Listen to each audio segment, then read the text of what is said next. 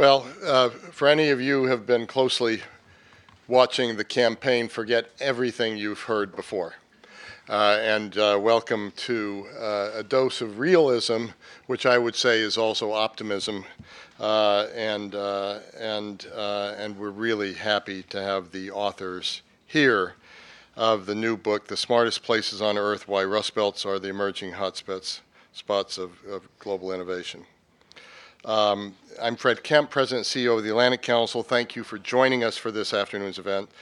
Antoine Van Agtmael, and Fred, and forgive me if that has a little bit of a German accent to it, but, and Fred Bacher, and Fred and I knew each other when we were both in the European press group when I was running the Wall Street Journal Europe, and you were running our sister organization, Finanzielle Dagblatt. And Antoine, Fred, thank you for taking the time to come here and speak with us. The book has sparked interest by denying the conventional wisdom that there is little hope for innovation in the West, especially where the manufacturing sector has atrophied and the middle class has suffered.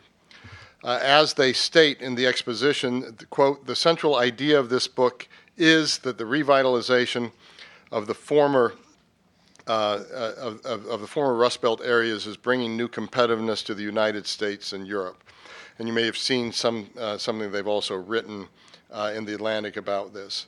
By suggesting there exists a broad base ripe for innovation across America, Antoine and Fred challenge prevailing concerns over China's rising clout and fears of the West's economic decline. Bruce Katz of Brookings has noted, quote, the book upends conventional wisdom about how the global economy works and which places are primed to thrive and prosper. I was just saying to Antoine that I've been making an argument around the world that we can weather poor political leadership much better than the rest of the world can because we have so much resilience and strength and societal underpinning of the U.S. momentum. Or as John Others put it in a review article in the Financial Times about their book, quote, U.S. revival warrants EM strategy rethink. The global advantage is shifting back to American shores. Take Akron, Ohio, and Albany, New York. Both cities have fallen on hard times after forging reputations and fortunes from local manufacturing and industries of the old economy. It now seems they are poised to turn their crisis into opportunity.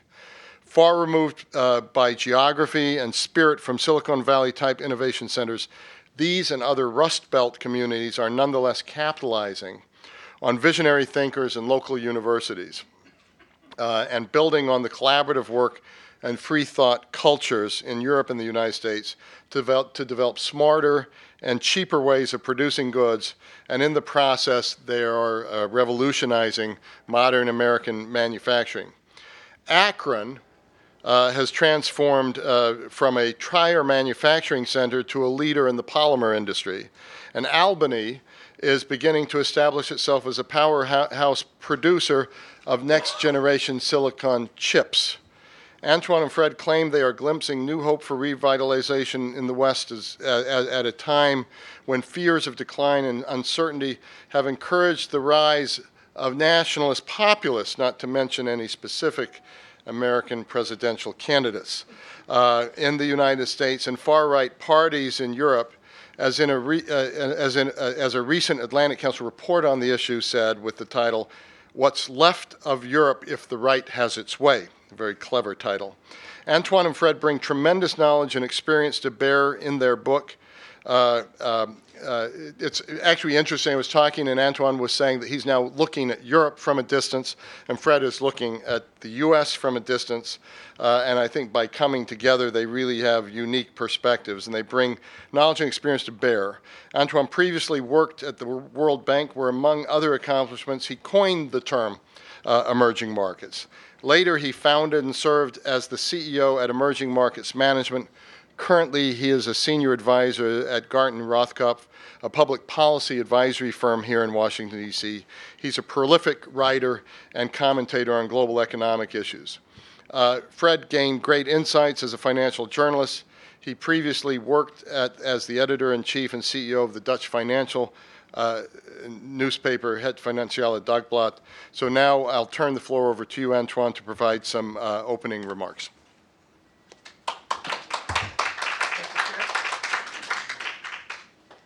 thank you, Fred and Anders, longtime friend, for inviting us here. We have been doing the rounds over the last couple of weeks, and we'll be doing more of that. And really, this is based on some very contrasting experience. New Hampshire. My son is a photojournalist, and I've basically talked him into taking me along in the press pool. And so I sit there, listen to the various presidential candidates. And when some on the left and some on the right, won't go into the details. What I heard was, this country has run out of steam and innovation. The best time is still to come. All we have is problems. And I think, that's not at all what we saw when we traveled both in the United States and in Europe, visiting more than a dozen of these places, talking to hundreds and hundreds of university presidents, entrepreneurs in startups, legacy corporate executives. We got a very different message. And it contrasted very much, if you hear the presidential candidates, worse than since presidential candidates 30 years ago, talk about this. We heard complaining. We heard a very different complaint. For example, when I and Fred, also on a trip of his, were in Asia. What we heard there was just the opposite. What we heard there was a complaint about American competition. Now, I have to say, I've been visiting there for over 30 years. I nearly dropped off my chair. I coined the word emerging markets. I thought, things are going well. They had a real problem, and it was labor costs, it was shale gas, but the most important thing was really they couldn't keep up with American R&D. So let's now go. Because I think what the presidential candidates are doing is they're looking in the rear view mirror. And what do you see in the rear view mirror? Well, in the rear view mirror, you see basically we lost 7 million jobs. By the way, nobody talks about the 4.4 million jobs that we gained in high-tech industries. And nobody talks about the fact that it's beginning to reverse at the moment. In fact, we have gained quite a few manufacturing jobs. And of course, this was caused by competition from my emerging markets, but also from automation, of course, and this terrible 2008 crisis. So this is not the whole story. What I want you to come away with is our conviction, and as I said, based on literally 3 years of research, that the United States, and for that matter, Northern Europe, are not on the decline. No. In fact, they are regaining competitiveness. And you, of course, ask why? Well, there's a new paradigm. For the last 25 years, what were we trying to do? We were, in effect, trying to outcompete places like China by trying to make things as cheap as possible. Well, that era is over. It's over here, but it's also over in China because they're no longer that cheap. It was the wrong approach. What we have learned from that, and this is what we'll be doing in the next 25 years, is to make things as smart as possible. Manufacturing is not, your father's manufacturing is not coming back. No, in fact, it's being reinvented. Now, this is based on 2 pillars. The first pillar is what we call sharing brainpower. Now, this seems very simple when it's actually very difficult. We learned this, by the way, from places like, I call them the whippersnappers, in Silicon Valley and Cambridge, who learned that universities had something to contribute when it came to working together with young entrepreneurs and also legacy businesses. So it's a sharing of brainpower of these 3 different groups. In the past and today, the type of innovation, the style of innovation was very different. And the modern innovation is much more efficient, or efficient is not the right word. It works better. It used to be hierarchical, now it's collegial. It used to be closed, IP-oriented, now it is open. And we have lots of examples of that. It used to be siloed. Now it is multidisciplinary. Shirley Jackson, president of Rensselaer, told me one morning, she said, you know, nothing is being invented anymore within academic departments. It's all invented between academic departments. And mind you, it's invented between universities and businesses and startups. It's no longer top-down, but it's bottom-up. It's no longer, you know, in the garage. No, it's collaborative. And it's no longer done in suburban, isolated research lab, but in urban innovation centers. So it's very different. So that's one. Second is, and here this is back to this manufacturing, it's not about manufacturing anymore. We are literally creating a whole new branch of the economy based on the old industrial expertise. But what we add now is modern production methods. It's new materials. It's new discoveries. And we tie that all together. We integrate with that with the areas that we are strong at. Information technology, wireless, big data. And this is all connected through sensors. And mind you, it's the left brain and the right brain are connected through design. So that's the new branch of the economy. Creating smart new products that we need for this century, just as the Industrial Revolution created products for the 19th century. The future, we believe, is all about connecting and connectedness. No, the smart car. You might think, well, that's cute. No, the self-driving car will bring about a revolution in transportation. Wearables will do a lot to healthcare. Smart grid, smart farming. Fred can talk about that later. The key is no longer cheap, but smart.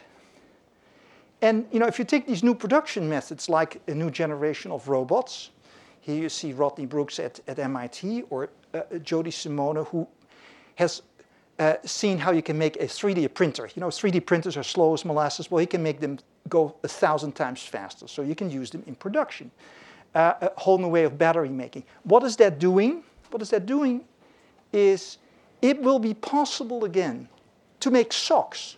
The New York Times just wrote about that. Shoes, shirts, again, in the United States. My wife didn't believe this story, okay? She said, eh. And I said, well, what would it be like if you could go into the store, have your 2 feet measured, you always complain about, you know, it not fitting, and getting them delivered, and they are exactly right. She said, then I believe you. I said, well, it's happening. You know, this is the future of the economy.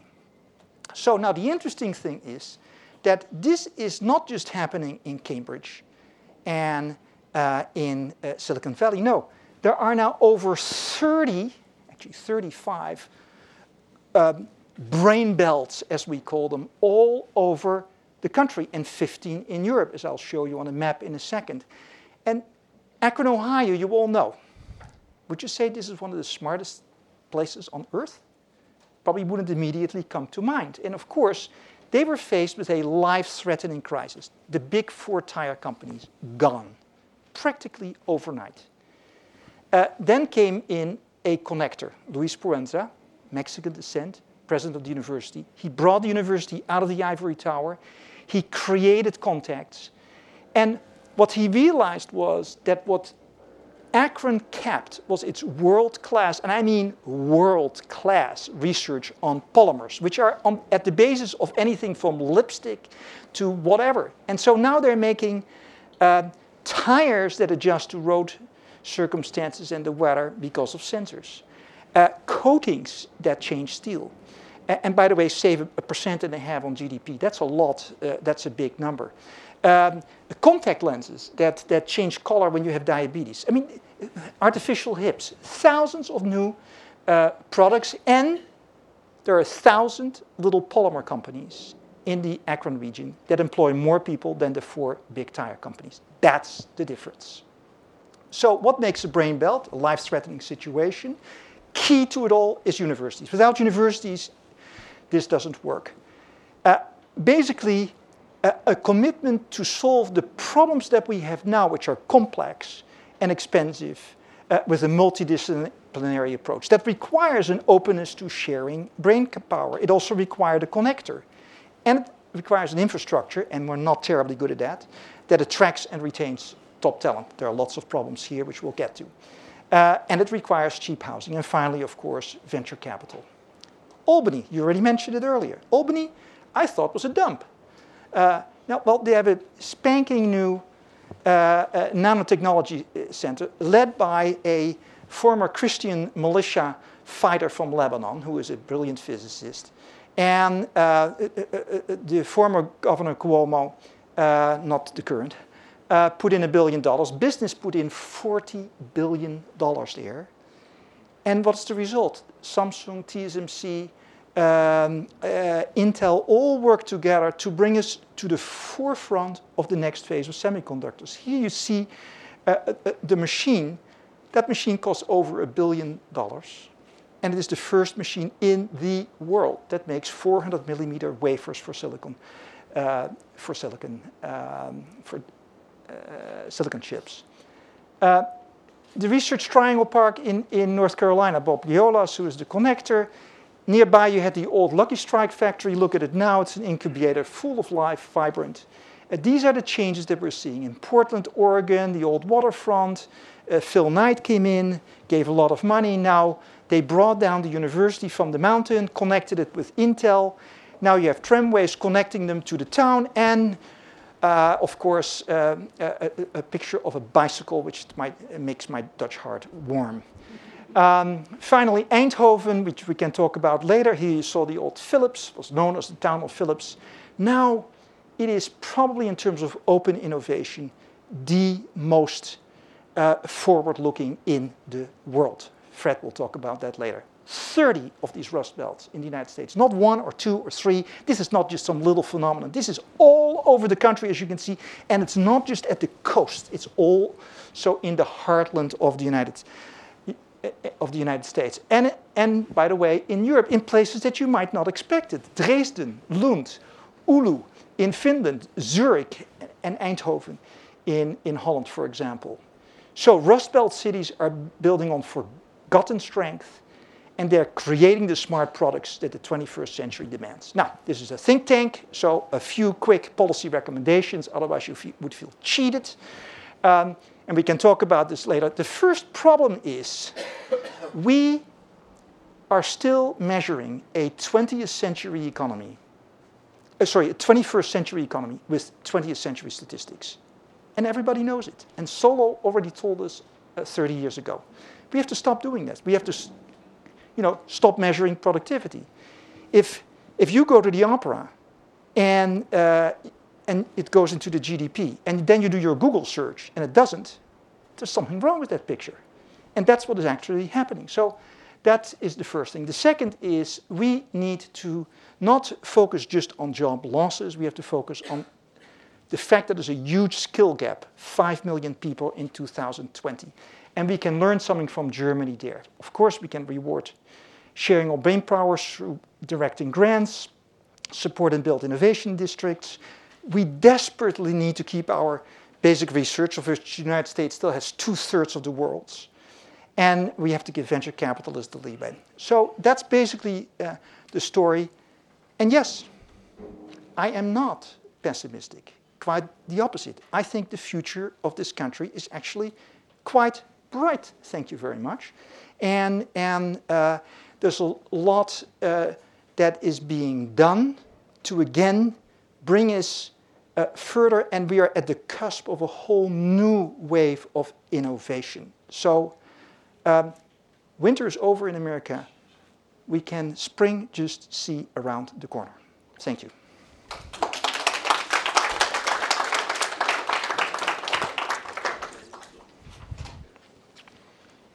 Thank you very much, Antoine. This was quite an impressive performance and very convincing point. There are some more chairs. Chairs here in front, so please come in. Those of you are standing in the back. I'm so glad to see young people here. Yeah, and of course there are many questions that come up, and I should start turning to you, Fred, first about this. Mm-hmm. And the first question is obviously, what's wrong with China? Why is China not doing this? Or is it that China has 1/3 of the patents in the world now in recent years, according to the World Intellectual Property Organization, and the US only 1/4, and Europe is doing quite poorly in this regard? China is undoubtedly, there are very intelligent people. There is a ambition to turn from making things cheap to making them smart. But you must have, what we learned during our trip, you must have the freedom of thought. You must have the freedom to ask questions. So simple. And in China, those who have been there know that you don't ask questions, you listen to the one who's leading the group. And they have to change that culture. That's the most important thing. Most of the innovation comes from weird people who do not think inside the box, which are very good at in China, who think outside the box. So China, and I'm a great admirer of China, but China is getting toward a glass ceiling. And the glass ceiling is without basically letting people breathe in their thinking. It's hard to get to the knowledge economy that they desperately want to get to. And so they're no longer the manufacturing center of the world. They're now just a manufacturing center of the world. Let me give you an example of that sharing of brain power and that asking of questions. When I interviewed the chief technology officer of Fokker, that's a Dutch builder of parts of aircraft, he told me the next anecdote. A big client is Boeing. And Boeing is used to say to their suppliers, well, I want this to be changed in this way. And he did it also with people from Fokker, the engineers from Fokker. And the engineers of Fokker put the next question. They asked, why are you changing your engine or your fuselage or something else in the airplane? And they were flabbergasted, people of Boeing. They never expected that their suppliers would ask questions. And after a couple of years, they saw that those people who were asking questions were not critical in the sense that they didn't believe what Boeing wanted, but they wanted to understand what Boeing wanted, but because maybe there was another way to reach that goal. And so they wanted to become owner of the problem. And that's essential in that whole process of sharing brain power, that people get committed in the whole project. By the way, to avoid confusion, this is spelled F-O-K-K-E-R. What we learned...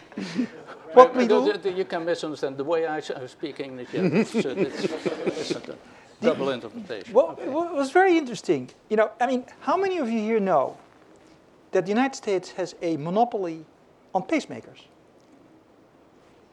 We're the only people who make pacemakers. There's a Chinese company, but not many people want to have a Chinese pacemaker. And what we learned at Medtronic was they have spent a lot of money on R&D. No, actually, they do a lot of D, and they buy all their R. Johnson & Johnson, same thing. We found that everywhere, going to Oulu, going to Lund.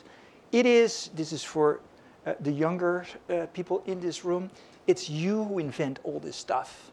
And then someone else buys it from you.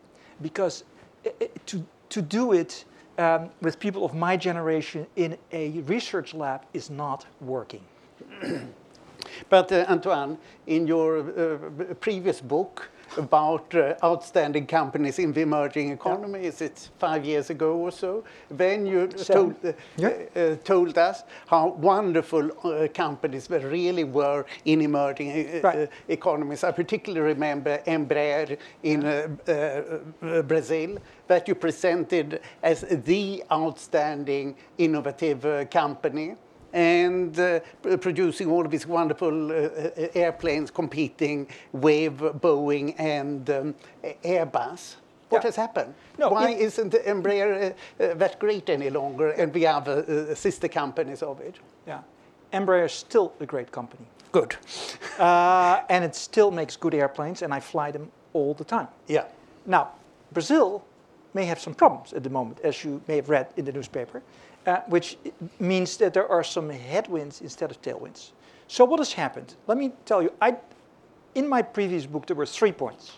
1, the center of gravity is moving from the old economies to the new economies. I still believe that. Number 2, it's not the American consumer that is king. It is the emerging consumer that is king. Still believe that. The 3rd point was competitiveness is shifting to emerging markets. That's the part where, when I started to talk to businessmen in Asia, I started to think, this is no longer true. It's actually shifting back. Why? From cheap to smart.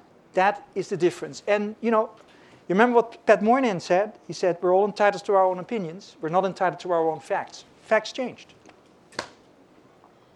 And you're talking here about Northern Europe and North America as pretty much one entity. We're all Europeans. So this is the Atlantic Council. So we are painfully aware of what is not working in Europe. I checked it out. There are 2 big scales on measuring the outstanding universities, as I think you very rightly pointed out, that's crucial.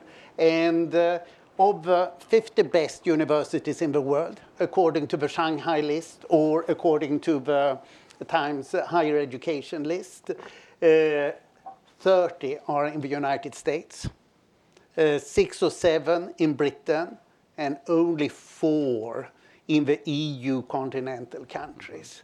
And Lund is not quite there, but close to it. It's a good university. You have a couple of good universities in Holland, but the good universities are on the continent in Germany, France, Holland, and Sweden, and nothing else. Can you really make a good case? Isn't this mainly a North American story plus a few North European spots? I think Fred should answer that.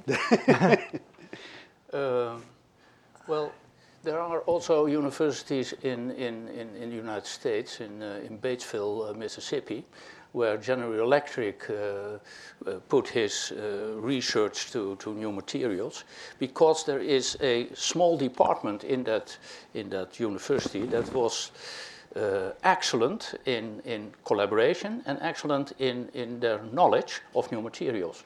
So you can look to indexes, and indexes are measuring the whole standing of university. But if you look to special qualities, Batesville in Mississippi, Akron in Ohio, the Polytech University in Albany, they are not, I think, on that list. There are universities in Germany, in Stuttgart and in Aachen, a technical university, but not a technical university in Dresden. But in that place, there is rapidly developing an ecosystem around chips. And so it is one thing to look at those statistics, but another thing when you go into the field and see what people make of their special qualities. And that's amazing. Mm. And by the way, outside, you already mentioned 40, so there are only 10 left for the rest of the world. And that's why we made the point, it's really, world-class universities are really important, and it's an enormous advantage when you try to be smart rather than cheap. Mm. I totally agree on this, and I think with regard to China, that's, they have lots of patents and they have lots of academic articles, but the question, if you check the quality of the best universities, they are not there. But over to the role of the state. it's frequently said that the problem with European venture capital is not only that it's small, but that 40% of it's state controlled. So that venture capital in Europe is not prepared to take risks. It's too contaminated or contained by the state. But on the other hand, you have an argument here with regard to the United States, that DARPA, the Pentagon program, is very much leading to the top research. Mm-hmm. Can you make sense of the role of a state as providing support for innovation, and what is the right role of the state and what can actually be done there? Let me first say that what we are talking about is mostly a bottom-up phenomenon. Why? Because basically people gave up on Washington. Now, whether that was justified or not, I don't know. Let me give you two examples. All of what we describe, at least the US part of it, all of what we describe, and you're in Washington here, and what I'm going to tell you now, you probably did not know, was only possible because of Washington. You say, why? Well, 1980, there was a then bipartisan act, the Bayh-Dole Act, that allowed for the first time, you know, very few people know, for the first time it allowed basically universities and researchers to profit from federally. Brilliant. By the way, the Chinese just sent out a whole team from CCTV to interview these people. They're getting it. So that was immensely important. Why do we have Google? Do you know why we have Google? We have Google because you had the National Science Foundation grant of $800,000 to Stanford. They didn't know what to do with it, gave it to Sergey Brin and, what's his name? Page. And they figured it out. And that became Google. You know, now the government was stupid. They should have taken a small percentage, but they're not very businesslike. So actually the top-down is important. The basic research is critical. Let's not forget, we got to the moon because everyone worked together. And DARPA and ARPA-E, etc., are incredibly important and innovative now for Europe. No, I want to come back on the United States, because as an outsider, I had also this impression. Your question is the impression I had when I entered the United States. Well, it's such a heated debate on market-oriented policies and the role of the state, that I was surprised when we came in Albany and in Ohio and in North Carolina, that and also in Portland, Oregon, that the initiative push, financial push, came from those governors, and so I don't understand that whole debate here. There is on a political level, national level, is there a political debate, and people on the ground are acting the opposite, and a major difference between the United States and Europe, I think, is not only that the innovation and the venture capital is state funded, but also that the research institutions, like Fraunhofer institutions in Germany and TNO, the Public Applied Research Institute, and Research Institute in Switzerland, is unknown here in the United States. And it is very helpful.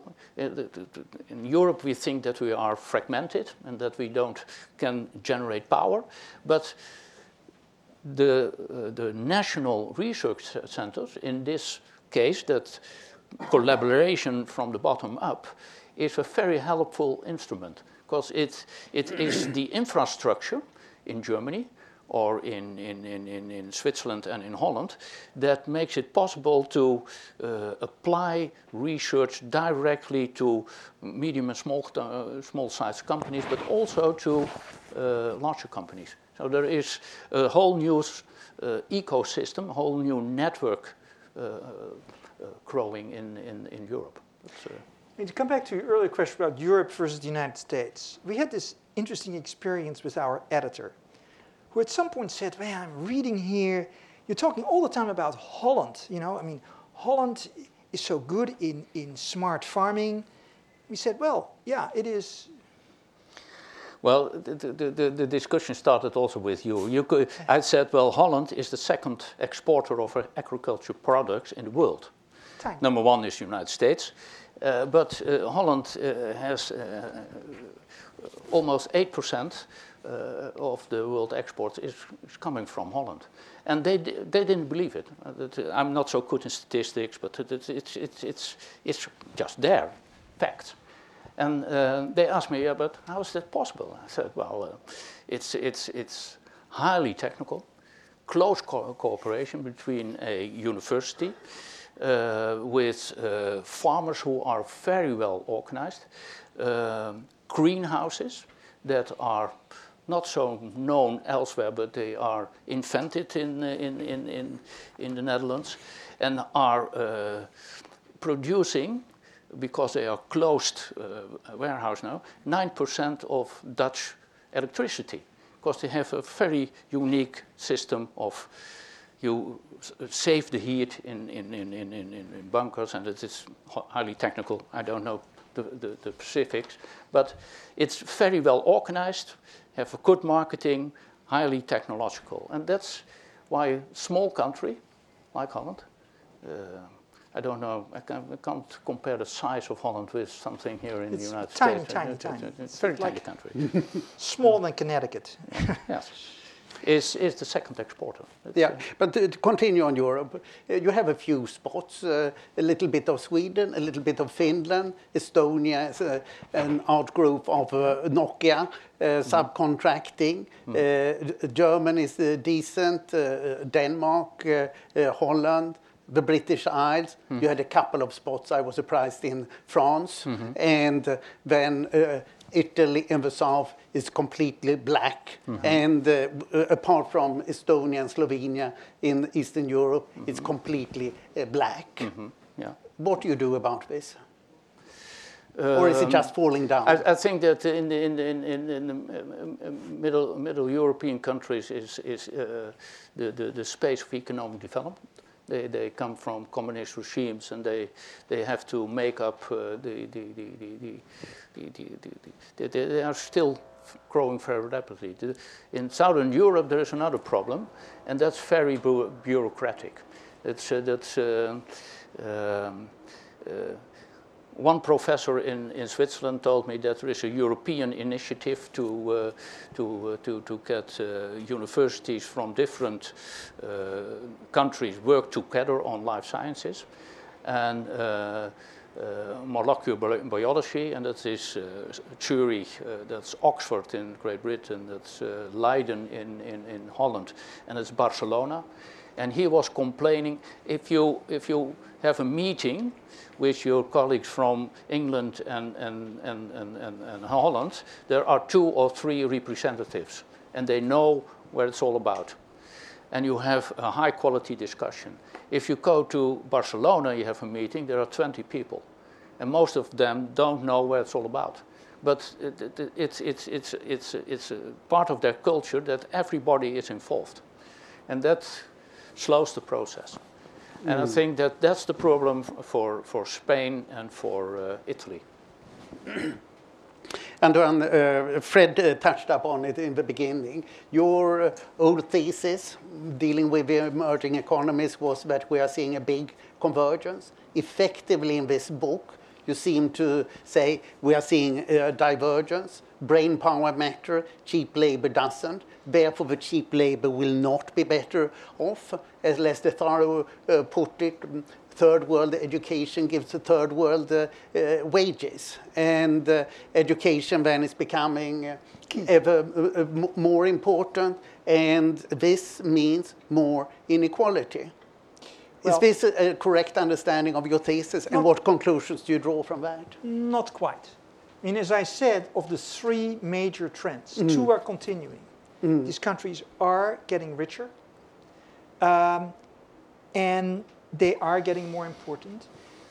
what is different is that we had this feeling for a while that they were eating our lunch. And that's no longer true. We actually have now found a creative response to this competition. And that doesn't mean that nothing will happen outside. Basically, what will happen is that more things will be made. I cite socks and shoes, close to the consumer. More food will be produced close to the consumer. Now, there are a lot of consumers in China, so that doesn't mean there's nothing happening there. It just means that it's no longer the manufacturing center. It's more spread out. And we should not think that the old economies cannot compete anymore, because the innovation is something we continue to be very strong at. Now, in terms of inequality, I think we have had a period of dramatic job losses in the United States, particularly in manufacturing. I would say people who are focused on that are focusing on the wrong issue. The problem is going to be manufacturing job losses in emerging markets. We are going to have some job losses in services, because all of this is competing with that. That is an issue. But a more important issue is, and this is I would say, the Trump issue. There is a lot of anger in this country, frankly, very justified anger. Because why? There is a job mismatch. It's not that there are no new jobs that are being created. It's just that people with old skills couldn't get those jobs. That's where the job training comes in. And it doesn't solve all of the problems, but it can help solve some of the problems that are created by this, but not all. Let me move on to a trade policy. You seem not really to deal with trade policy, but what does your thesis mean for a trade policy? It's becoming less important when it's more a matter of brain power and intellectual property and less about moving product? I have a very strong opinion on this, and that is that when it comes to immigration and trade policy, and they're connected, people who don't like immigration are essentially protectionist, and people who don't like trade are essentially protectionist. Now, I think that protectionism is a form of laziness. Let me say it clearly and loudly. If you are not willing to compete, in the end you will die. Frankly, my belief is that the fact that we had the emerging markets challenge in the 80s, the 90s, and particularly in the first 10 years of this year, I mean, this may sound very counterintuitive, is the best thing that ever happened to us. Why? If we hadn't had that, we now had to deal with automation and all of these productivity increases, and we would be toast, because we wouldn't be ready for it. Now, we made the economy leaner, we made it more efficient, we started to be smarter, and now we're ready. So actually, this is not a bad thing. Now, when it comes to trade policy, globalization, I have, again, a controversial view, and that is, basically, globalization has peaked. It's no longer growing. It has peaked, particularly physical globalization. And this is, by the way, overturning a dogma that I've believed in my whole life, that has been at the basis of my career. Why? When you look at the trade, trade is no longer growing. Why? Because people are producing more and more close to home. The old outsourcing model isn't working as well anymore. And the other reason is cybersecurity. I don't like walls, but you cannot have the totally free exchange of information that is part of globalization is going to be under challenge. So that's why. Yeah. And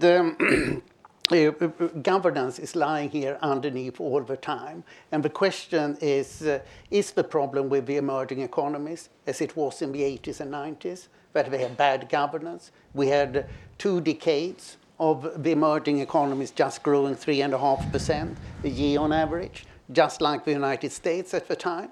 And then we had the long first decade of this millennium, when the US only grew by 2% a year, and the emerging economies for 13 long years grew by an average of 6% a year. Are we seeing these long cycles, the commodity cycle boosted the emerging economies, and also that they had gone through substantial crisis? We are now seeing in Latin America that, for example, Argentina finally seems to be making a big turn. The former Soviet Union we are seeing going into a deep crisis, and the Middle East in a frightful crisis. Are we seeing a repetition of the 1980s and 1990s when the emerging economies have to reshape themselves to come back, or is this really a long trend that you're suggesting? Yeah. No, I think that there are more headwinds and fewer tailwinds in emerging markets, and for us, the other way around. There are issues on governance. First of all, essentially, emerging markets took a free ride on the environment, and chickens are coming home to roost. Mm-hmm. And by the way, chickens are coming home to roost is one of my favorite expressions, because it always happens, whether it was the crisis in 2008, which was our chickens coming home to roost, and now in emerging markets where you find some of these issues. And the second is corruption. If you think we have corruption, that's a real problem, and that's a governance issue. And that is something that they need to deal with. And the third is not... It's not an issue of their making, but it's still a real issue, which is the quality of education. Mm. Those three things, and they're related to governance, and they're related to development, need major fixing. No, I don't want to add. I want to switch to the topic that's not developed countries and underdeveloped countries, but more the trade negotiation between Europe and the United States. And a couple of days ago, someone asked me what the brain belt development you describe, how is that influenced by the negotiations between the United States and Europe? And I was surprised by that question, because when I traveled through the United States and through Europe, we found no differences. The cultures were the same. And, but if you see the discussion on a supranational level between those continents, then it's about cultural differences. Are you rule-based or principle-based? And I think that the United States is more rule-based. It's more an I sue you culture. And in the European countries, it's more a principle, more a handshake culture. And so, if you look at the brain belts, it's a handshake culture. In Portland, Intel and the academic hospitals started an intensive collaboration, and they didn't sign a contract because they couldn't figure out how you gave numbers to that collaboration. But they started anyway. It's unique. But that's happening on the floor. But you see that on the national level, the lobby is so strong to keep that rule-based system alive. So many people earn their living with it. And in Europe, they are afraid that this whole rule-based system will invade Europe, and people in Europe and small and medium-sized companies will be sued. And that's not what we want. So that's a big problem, an issue, a challenge. Sure. I'll open up to the floor. I think you had a question or comment. Do I need a microphone? Yeah, you will get a microphone. Thank you very much. My name is Paolo von Schirach. I'm the president of the Global Policy Institute and editor of the Schirach Report. Thank you so much. Really, thank you. This is an enlightening new approach to what many commentators have said. This is the sad story of the decline of the West. We had it, it's gone, etc. So thank you so much for shedding light, a positive light, a constructive light on the new things that are happening. Let me just ask you a question, however. The problem here is that, assuming that all this is true, and it's absolutely true, and I, for one, I have experienced a little bit of this in Pittsburgh, Pennsylvania, which is another example of a... It's in the book. With a sort of reborn city that from steel mills that are no longer there, now it's healthcare and technology and other things, and so I said it proves your point. However, here's my concern. This new collaborative economies and all these things, the universities, the new companies, the new ideas, etc., unfortunately, at least at this point, involve very few people. In other words, you talk about maybe an inversion points in manufacturing, but it's not going to be, we're not going to go back to Detroit, 1970s and 1980s. Mass manufacturing is done. We're finished with that. So here's the thing. This new economy, the rebirth of the Rust Belt will involve, unfortunately, a very limited number of people, because you need very smart, educated, highly competent people who are really with the collaborative environments that you so aptly described. What about everybody else? We are in the United States now, we have de facto developed a two-tier economy. Yeah.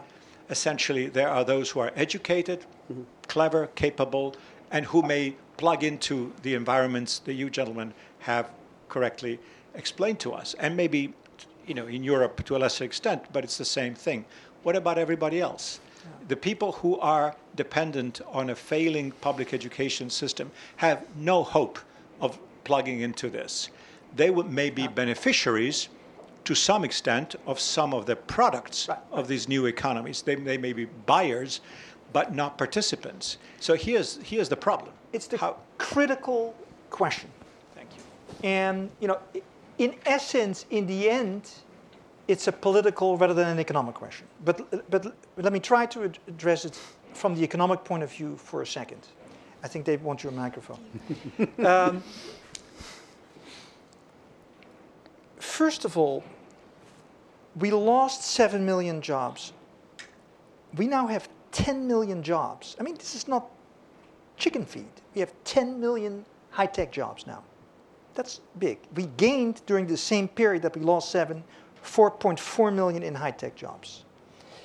And we don't count them in manufacturing because it's something else. It's this new branch of the economy.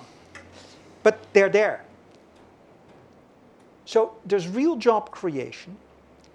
There's job creation for those with skills. By the way, not just college education skills. We have had a college obsession in this country.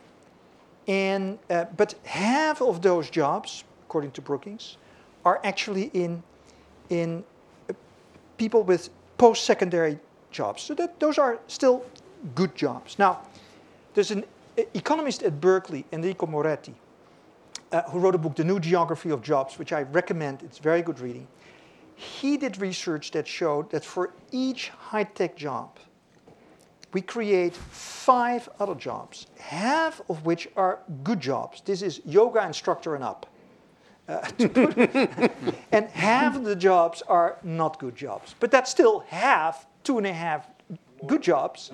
And for every manufacturing job that disappears, we lose 1.6 jobs elsewhere. So the multiplier effect is actually positive. And the biggest problem, I think, is going to be that once these more new jobs are coming in, is this skill mismatch or job mismatch and the lack of skills. The number that I've seen 2020 is 5 million jobs. We have a real problem here. So now that does not solve the problem of inequality. It does not solve the problem of those who won't have jobs. For that you need political solutions, which in Europe they're better at. Well, they at least different, because in Europe solidarity is organized in our culture, and so you pay taxes, you pay insurance premiums to make a network of assistance possible. But even then, you see that a growing group of people are left behind. And that's a growing group, even in Europe. People who are less educated, who are out of a job for a long time, so they are missing the discipline and the expectation to be in a social environment. They more and more they come from broken families with violence and abuse, and so that's a growing group, and that's a problem.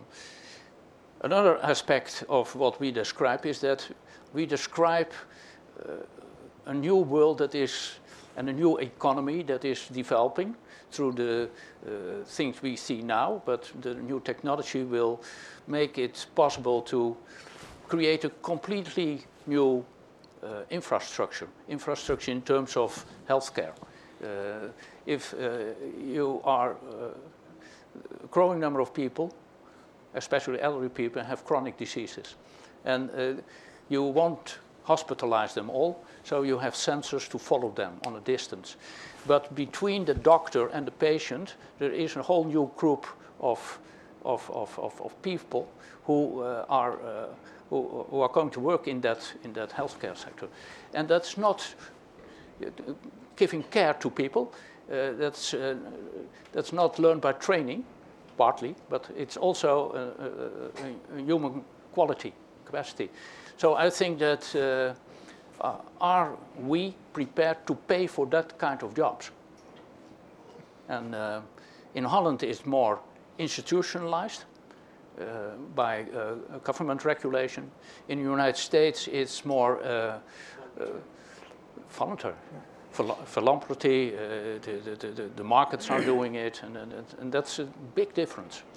I don't necessarily believe in trickling down, but I do believe that economies are very adaptable. Think of, we had hundreds of thousands of telephone operators, secretaries, elevator operators, typists. I mean, you name it. All of these jobs have been so. Now, will it solve all the problems? Absolutely not. But economies are adaptable. So. Yes, please. Microphone is coming. Thank you very much. I'm Adolfo Chiri from Cambridge Insight. I want to thank you for your presentation. It was really very enlightening. However, I have two quick questions that call my attention. You are absolutely right when you say politician thinks that the United States is in decline, and you say the United States not lacking competitiveness. Right. When you are talking about competitiveness at the corporation level, company level, it's very easy to measure. But when you talk about countries, I don't know how you conceptualize the definition of competitiveness and the measurement of competitiveness. So I think we need to be clear in that in order to understand your framework. The other issue that I found interesting, I find very similar your approach to the concept of cluster of innovation, industrial clusters, right, which is exactly the same thing. There are places in which there are. So exactly, I would like to know what's the difference. What's your contribution to this discussion, coming from the times of Marshall, when he talked about the industrial districts, what really we need to add to this discussion in terms of new thoughts, new ideas, who let us understand that. Yeah. Why don't you take the cluster? What we write about those hotspots of innovation, that are clusters, but not the clusters Mr. Porter wrote about. That was more from an efficiency point of view, that you bring the whole supply chain of a certain group together. aeronautics, car making. You have to put them together. What we describe is that the people I spoke in Europe, dozens of chief technology officers, and again they said to me, we can't do technology and turn them into commercial products on our own. They are too complex and they are too expensive to do it on your own. So we need others to collaborate with, and that's different. So it's not out of an efficiency that you cluster, but it is out of a need that you cluster. You have to work closely together with a university or with your supplier in the supply chain and turn that supply chain into a value chain. That's what's happening. That's the difference. Now, there are various kind of well worked out measures of competitiveness that, by the way, follow more or less what we say. World Economic Forum, others have developed those. And they show time after time again that the US and Northern Europe, Singapore also, are quite high on that list. To me, competitiveness in the end of a nation, not of a company, is in the end built on innovation. And what we try to show is that we are at the cusp of a whole new surge of innovation, whether it is in robotics or in 3D printing or in new drugs or in sensors or in new materials. If you look at the patents, if you look at where things are really happening and where basically a lot of the people who work on this live, it happens to be the United States and Northern Europe, and that is what gives us hope. Yeah. James Sang. Antoine, in your view graphs, you've put world-class universities is very important in this process. Sorry, what? World-class, in your view graph, as to what you need to have this synergies go, Great. world-class university. On the other hand, Trent was a little more nuanced. He said basically a strong department. And I'd like to see how you guys parse it, because creating a world-class university, an oligarch can say, I want to have a world-class university, and 20 years later he has nothing. A very strong-minded department chair can create a very good department, but if he gets hired away by some other school, quite often the department falls apart. And I suspect that what you're talking about, Fred, a department that is there for 5 years doesn't have much impact on local industry. Let me give you an example of. Sorry, I interrupt you, but are you finished? Yeah. Yeah, it's okay. Let me give you an example of the Technical University in Eindhoven. And what Eindhoven... Sorry? It's a world-class university. It's a great faculty. It's not a department. No, but there are... What I want to say is that it's world class in chemistry, in physics, in mechatronics, and that last thing is remarkable because they were a rather siloed university, like all the universities, with all their departments. And what they did is that they about 15 years ago, they went to the companies, the surrounding companies, in that supply chain from Philips and from FAI and from ASML, and they asked the companies, what skills do our students need the coming 5 to 6 years? And they used this result of those interviews to restructure their departments, who are multidisciplinary collaborations. And that's what I meant with certain departments within university that are broken open. And so I think that whether it lasts for 5 years or 10 years, the way you can focus on the needs in your direct environment, that's important. We said research universities with world-class expertise, not necessarily a department. In fact, I don't know whether I gave that example. Shirley Jackson of Rensselaer once told me, she said, you know, there is no such thing anymore as invention within academic department. It's all between academic departments. So it is developing a world-class expertise on, you know, a whole area. And that's where a number of universities are very good. And obviously, when you develop that, you attract more brain power to it. Talent it attracts talent. And lack of talent means people move away. You're absolutely right. It does take a while. Oh, you don't do it overnight. That's what, you know, they've learned in various places that try to do it top-down overnight. No, this is a process. Let's do this as the last question. So, please. Two quick ones. My name is Gail Cage. I'm on the board of the Women's Foreign Policy Group. First question, just quickly, rather than China, tell me about Germany, which used to be the place that did this supposedly, right? They were smart and innovative and whatever. Yeah. So I'd like to know what we know or don't know from they still German. do. Yeah, okay. So tell me about that in comparison, understand it. And the other thing is picking up on what you were having a conversation about. In some ways, it seems to me the conversation is not about, at least from the university standpoint, it's not so much about DC as it is, and you mentioned governors. It's really what's the tension between the public and the private, that in fact in America, it's much more important to try to rebuild support for public institutions and public higher ed. Because where this game could be played best and most effectively to reach the sort of larger group of folks we need to reach is going to be with public institutions. But we have a thing here in America with, at least on the coast, with private institutions, right? Absolutely. So in some ways, part of your conversation, which would be great, it would seem to me, because you do mention governors who get this, would be to make the case for the importance of supporting public institutions of higher ed too, right? Absolutely.